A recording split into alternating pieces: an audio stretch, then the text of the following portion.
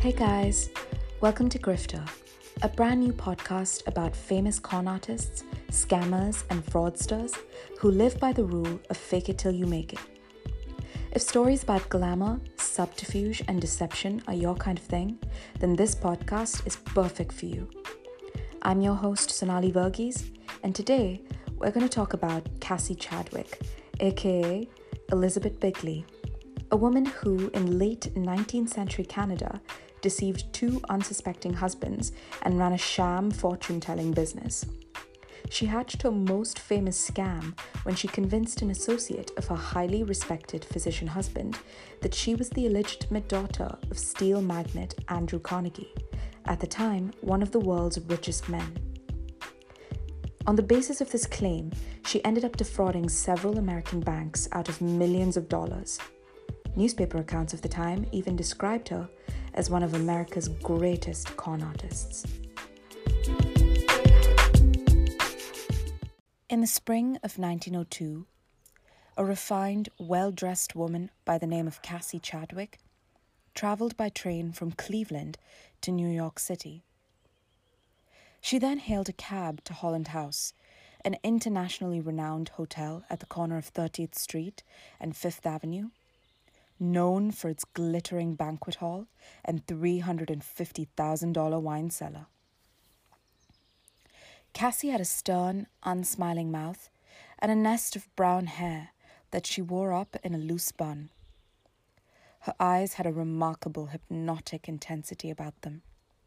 She spoke with a mild lisp that appeared to impart a gentle reliability to her every word.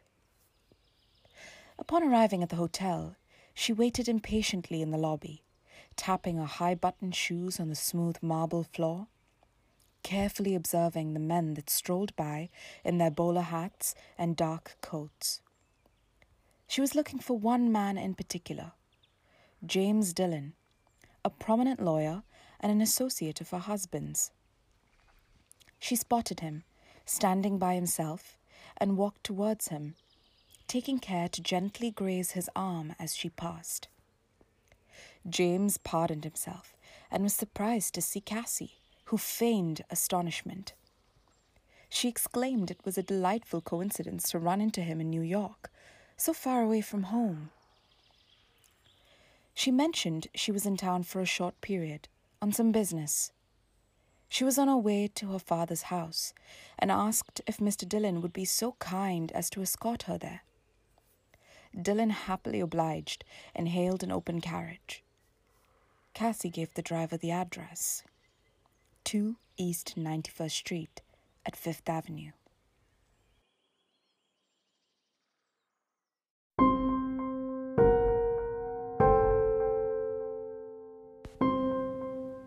And so off they went, chatting away in the carriage, until they arrived at a 4-story mansion belonging to the steel magnate Andrew Carnegie. Dillon could barely contain his incredulity. Surely Cassie wasn't referring to Andrew Carnegie when she mentioned her father. What business did she have at the home of the famous tycoon? While Dillon remained in the carriage, Cassie ascended the stairs to the front door and politely requested to speak to the housekeeper. She wound up spending nearly half an hour in the Carnegie household. She eventually emerged from the mansion, holding a large brown envelope, and climbed back into the carriage. Dillon, who had been resisting the urge to pose the question he so desperately wanted an answer to, ultimately gave in and asked if her father really was Andrew Carnegie. Cassie raised a gloved finger to her lips and asked him for his discreetness in the matter. She confirmed that she was, in fact, Andrew Carnegie's illegitimate daughter, and handed him the envelope, which contained a pair of promissory notes for $250,000 and $500,000 respectively, signed by Carnegie himself. She also possessed notes for securities valued at a total of $5 million. Further, she mentioned she was to inherit $400 million upon Carnegie's death. She added that Carnegie was paying her millions of dollars to keep silent about her ties to him, for he was ashamed. She swore James to secrecy. No one must know of her parentage. However, she knew very well that this was a secret so fantastic and brazen that James wouldn't be able to hold it in for very long. If he were to reveal this information to prominent businessmen and bankers in Cleveland and New York, Cassie would have no problem obtaining the credibility she needed to persuade banks to give her loans. In reality, Cassie never met Andrew Carnegie that night.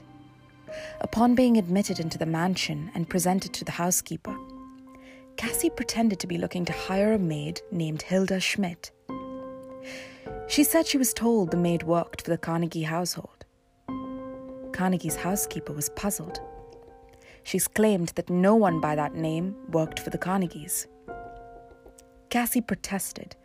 Was she certain that the housekeeper was 100% sure of that? She rattled off details about Hilda, about her background, about her physical description. Still, the housekeeper insisted that there was a misunderstanding. Cassie decided to back down.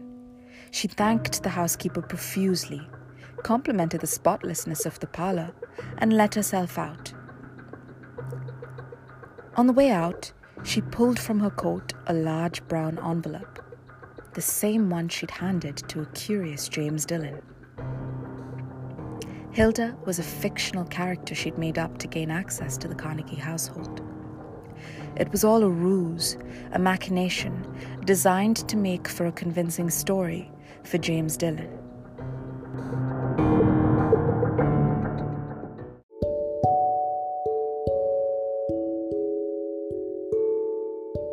Born in the 1800s as Elizabeth Bigley and known to her family simply as Betty, our dear Cassie Chadwick was raised on a small farm in Ontario, Canada. Her father was a section boss on the Great Western Railway. When she was a little girl, Betty lost her hearing in 1 year and developed a speech impediment. As a result, she grew eerily distant and quiet, and her classmates at school turned on her, finding her to be peculiar, different, odd. Her sister Alice said that Cassie often seemed as though she were in a trance, sitting in silence for hours, unable to see or hear anything that existed outside of her mind. After bouts of extensive silence, Betty would appear disoriented and bewildered, like she'd just been hypnotized and had only just woken up from her own spell. She often refused to discuss her thoughts with anyone. Her condition meant that she would only speak a few words at a time, and this taught her to choose her words wisely. Alice sometimes caught Betty practicing family members' signatures, writing their names down over and over again to perfect the curves and the grooves. Little did she suspect that Betty had been honing a skill that would come in very handy in the future. Around the age of 14, Betty concocted and hatched her very first scheme. She wrote a letter to a bank in Woodstock in Ontario, stating that an unknown uncle had died and left her some money. The dubious notice of inheritance appeared genuine enough to convince the bank, which issued checks allowing her to spend the money in advance. However, the bank eventually discovered that the accounts from which the money was meant to arrive were simply non-existent. Betty was arrested, but because of her age, she was let off with a warning. Around the age of 22, Betty began to pose as an heiress in what would later become her trademark scam. Using her savings, she purchased an expensive letterhead and other stationery. She then wrote a letter to herself from a fictitious attorney in London, Ontario, notifying her that a philanthropist had died and left her an inheritance of $15,000. To create this image of wealth, she printed business cards that resembled those of the social elite. Hers read, quote, "Miss Bigley, heiress to $15,000. The business cards would simply enhance her credibility and allow her to spend this inheritance. Her plan involved scamming unsuspecting local merchants. She would glide into shops, choose an expensive item, and write a check for an amount that exceeded the price of the item. She'd then request the merchants to pay her the difference between the cost of the item and the value of the check in cash. She would casually supply the fake business card to anyone who questioned her motives. After all, why would a young woman have in her possession a card that showed she was an heiress, if it weren't true? At the time, Betty's sister Alice had married a carpenter and settled down in Cleveland. Betty moved to her sister's new home with promises that she would only stay as long as it took to launch herself. Instead of looking for a job as a teacher or at a factory, Betty stayed inside her sister's home and estimated the value of everything in it, from the furniture to the artwork to the cutlery. She then used the furnishings as collateral to take out a bank loan to fund her purchases. When Alice's husband discovered that Betty had pawned all of his furniture, Betty was forced to leave, and she moved to another neighborhood in the city where she met one Dr. Wallace S. Springsteen. The doctor was smitten, and they were married before a justice of the peace in December 1883. The Cleveland Plain Deer, a popular newspaper at the time, printed a photograph of the newlyweds. Within days, the couple were inundated with demands from furious merchants who claimed to have been ripped off by Betty. The doctor begrudgingly paid off his wife's debts, all the while fearing that his own credit was on the line, and eventually kicked her out. Their marriage lasted all of 12 days.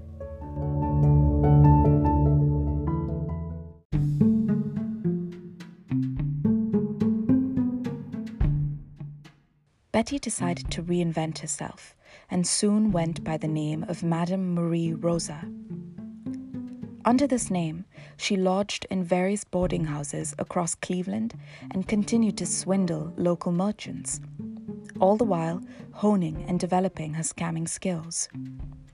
As Madame Marie Rosa, Betty traveled through Erie, Pennsylvania, charming the locals and claiming to be the niece of Civil War General William T. Sherman. She would sometimes pretend to be very ill as well. Shockingly, she would extract blood from her gums to trick people into believing that she was suffering from a hemorrhage. The good people of Erie felt sorry for her and helped raise money to send her back to Cleveland. When they wrote to her asking for a repayment of the money they'd raised for her, they received remorseful letters stating that Marie had tragically passed 2 weeks previously. As Madame Rosa, Betty established a fortune-telling business. She ended up marrying a Trumbull County farmer, and when that fell apart, she married the businessman C.L. Hoover and had a son by him, whom she named Emile. The boy was sent back to Ontario to be raised by her parents. Hoover died in 1888, leaving Betty an estate worth $50,000. Following Hoover's demise, Betty moved to Toledo and assumed a new identity, Madame Lydia DeVere. She continued working as a clairvoyant and extracted $10,000 from a client named Joseph Lamb after agreeing to serve as his personal financial advisor. Along with numerous other victims, Joseph claimed that Lydia had hypnotic powers, hypnotics being a popular belief among millions at the time of the 19th century. Lydia forged numerous promissory notes for several $1,000s and requested Joseph to cash the checks at his bank in Toledo. Joseph was a highly respected individual with an excellent reputation. He seemed ready to do whatever Lydia asked of him. He ended up cashing promissory notes worth $40,000 before the banks caught on, and both Betty and Joseph were arrested. Later, Joseph was to call Betty, quote, one of the vilest, most dangerous women that modern history has ever known. Joseph perceived to be an innocent victim caught in Cassie's web of lies, was acquitted of all charges. But Betty was convicted of forgery and sentenced to 9.5 years in the Ohio penitentiary. When in prison, Betty continued to tell people that she was a fortune teller. At one point, she told the prison warden that he would lose $5,000 in a business deal gone bad, which he did, and also that he would die of cancer, which he also did. She heavily campaigned for her release, emphasizing her remorse and promising to change. After serving less than half of her sentence, she was pardoned by Governor William McKinley, who would later become President of the United States.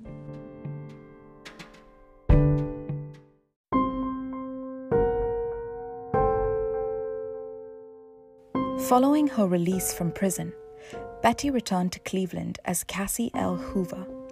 There was never any mention what the L actually stood for, and married another doctor, Leroy S. Chadwick, who was a wealthy widower and a descendant of one of Cleveland's oldest and richest families. Cassie and Leroy supposedly met at a bordello.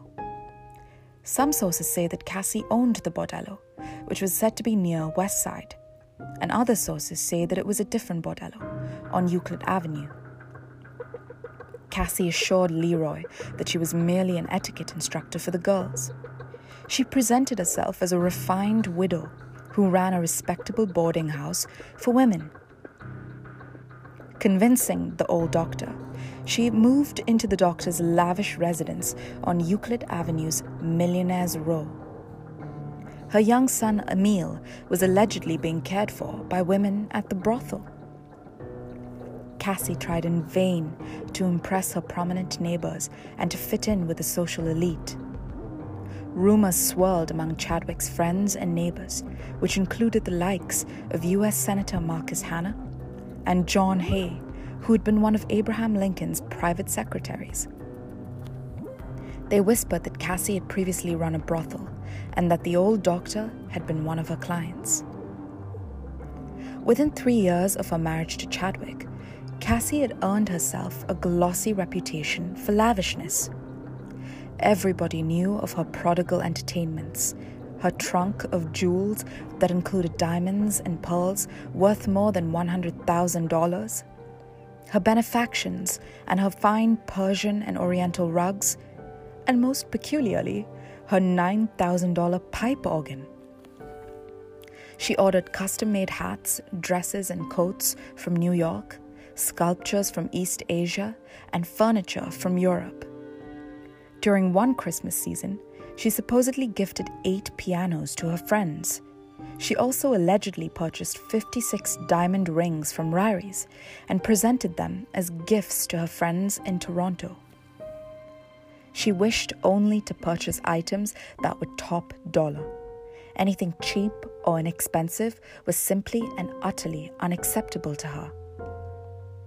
Mrs. Chadwick's taste, however luxurious, sometimes ran into the inexplicable. There was a perpetual motion clock under glass on an inlaid table, and a golden bird that sang in a golden chain when one pressed a golden lever. In the shadowy background of his wife's glamorous lifestyle, Dr. Chadwick remained a quiet, solid, and well-established man. However, he soon began objecting to her extravagance, driving her to borrow her against her alleged $400 million inheritance from Carnegie. Cassie's financial associates never suspected that the refined Mrs. Leroy S. Chadwick would be capable of swindling them with lies and deception. After James Dillon told all of Cleveland about Cassie's shocking connection to Andrew Carnegie, bankers were more than eager to offer her loans of up to $1 million, some of them with outrageously large interest rates. She borrowed large sums of money, never less than $10,000, from dozens of banks across Cleveland and New York. She would take out several loans, repaying the first with money from the second with money from the third, and so on. Her base of operations was Cleveland's Wade Park Bank. She entrusted it with her counterfeit promissory notes from Carnegie. She persuaded Charles Beckwith, the president of Citizens National Bank, to grant her a loan of $240,000, a loan allegedly 4 times the entire capitalization of the small bank. Beckwith also granted her an additional $100,000 from his personal account. Cassie's fraudulent activities eventually caused Beckwith's bank to collapse and devastated his personal wealth. Cassie also received a sum of $800,000 from a Pittsburgh steel mogul, who possibly had been an acquaintance of Carnegie's. She received a check for $79,000 from Herbert Newton, an investment banker she'd connected with via the prestigious Euclid Avenue Baptist Church. Newton provided her with a personal check for $25,000 to $100,000. He looked on with delight as Cassie signed a promissory note for $190,800 without so much as batting an eyelid at the outrageous interest. To this day, the full extent of Cassie's frauds remains unknown, but many historians seem to believe that it comes to $633,000, about $16.5 million in today's money. By November 1904, Newton realized that Cassie had no intention of repaying the loans, let alone any interest, and filed a suit in Cleveland's federal court. Cassie denied all the charges and also denied the claim that she'd ever had any relationship with Andrew Carnegie. In March 1905, a grim-faced jury wasted no time finding Cassie Chadwick guilty of conspiracy to defraud a national bank. She was sentenced to 10 years in the penitentiary and died behind bars on October 10, 1907. She was eventually laid to rest in her hometown.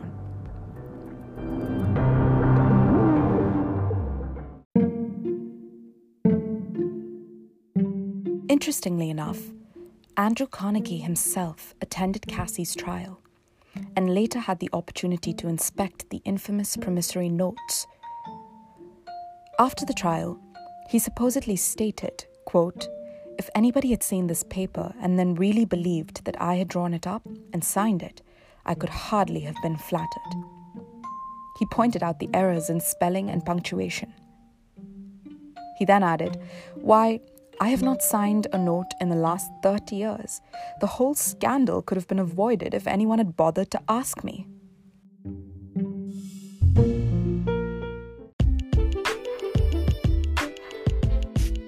And that's a wrap on this episode of Grifter. As a disclaimer, I should add that there are several conflicting accounts on Cassie's history and life of crime. For example, some accounts state that upon leaving Carnegie's household, Cassie pretended to trip and fall before the carriage, dropping the brown envelope. And that was how Dylan came to learn about the promissory notes. Also, some sources say that Cassie was one among 8 brothers and sisters, while other sources say she had 4 siblings. Finally, the timeline of her life is somewhat muddled. I've tried to research and put together the most consistent account of Cassie's life and her alleged scams, and I hope I've done it justice. Thank you for listening to Grifter. If you enjoyed this episode, head over to Spotify, Apple Podcasts, or wherever you listen to your podcasts, and subscribe and leave us a review. Links to the sources I used to research this episode are included in the description. Until next time.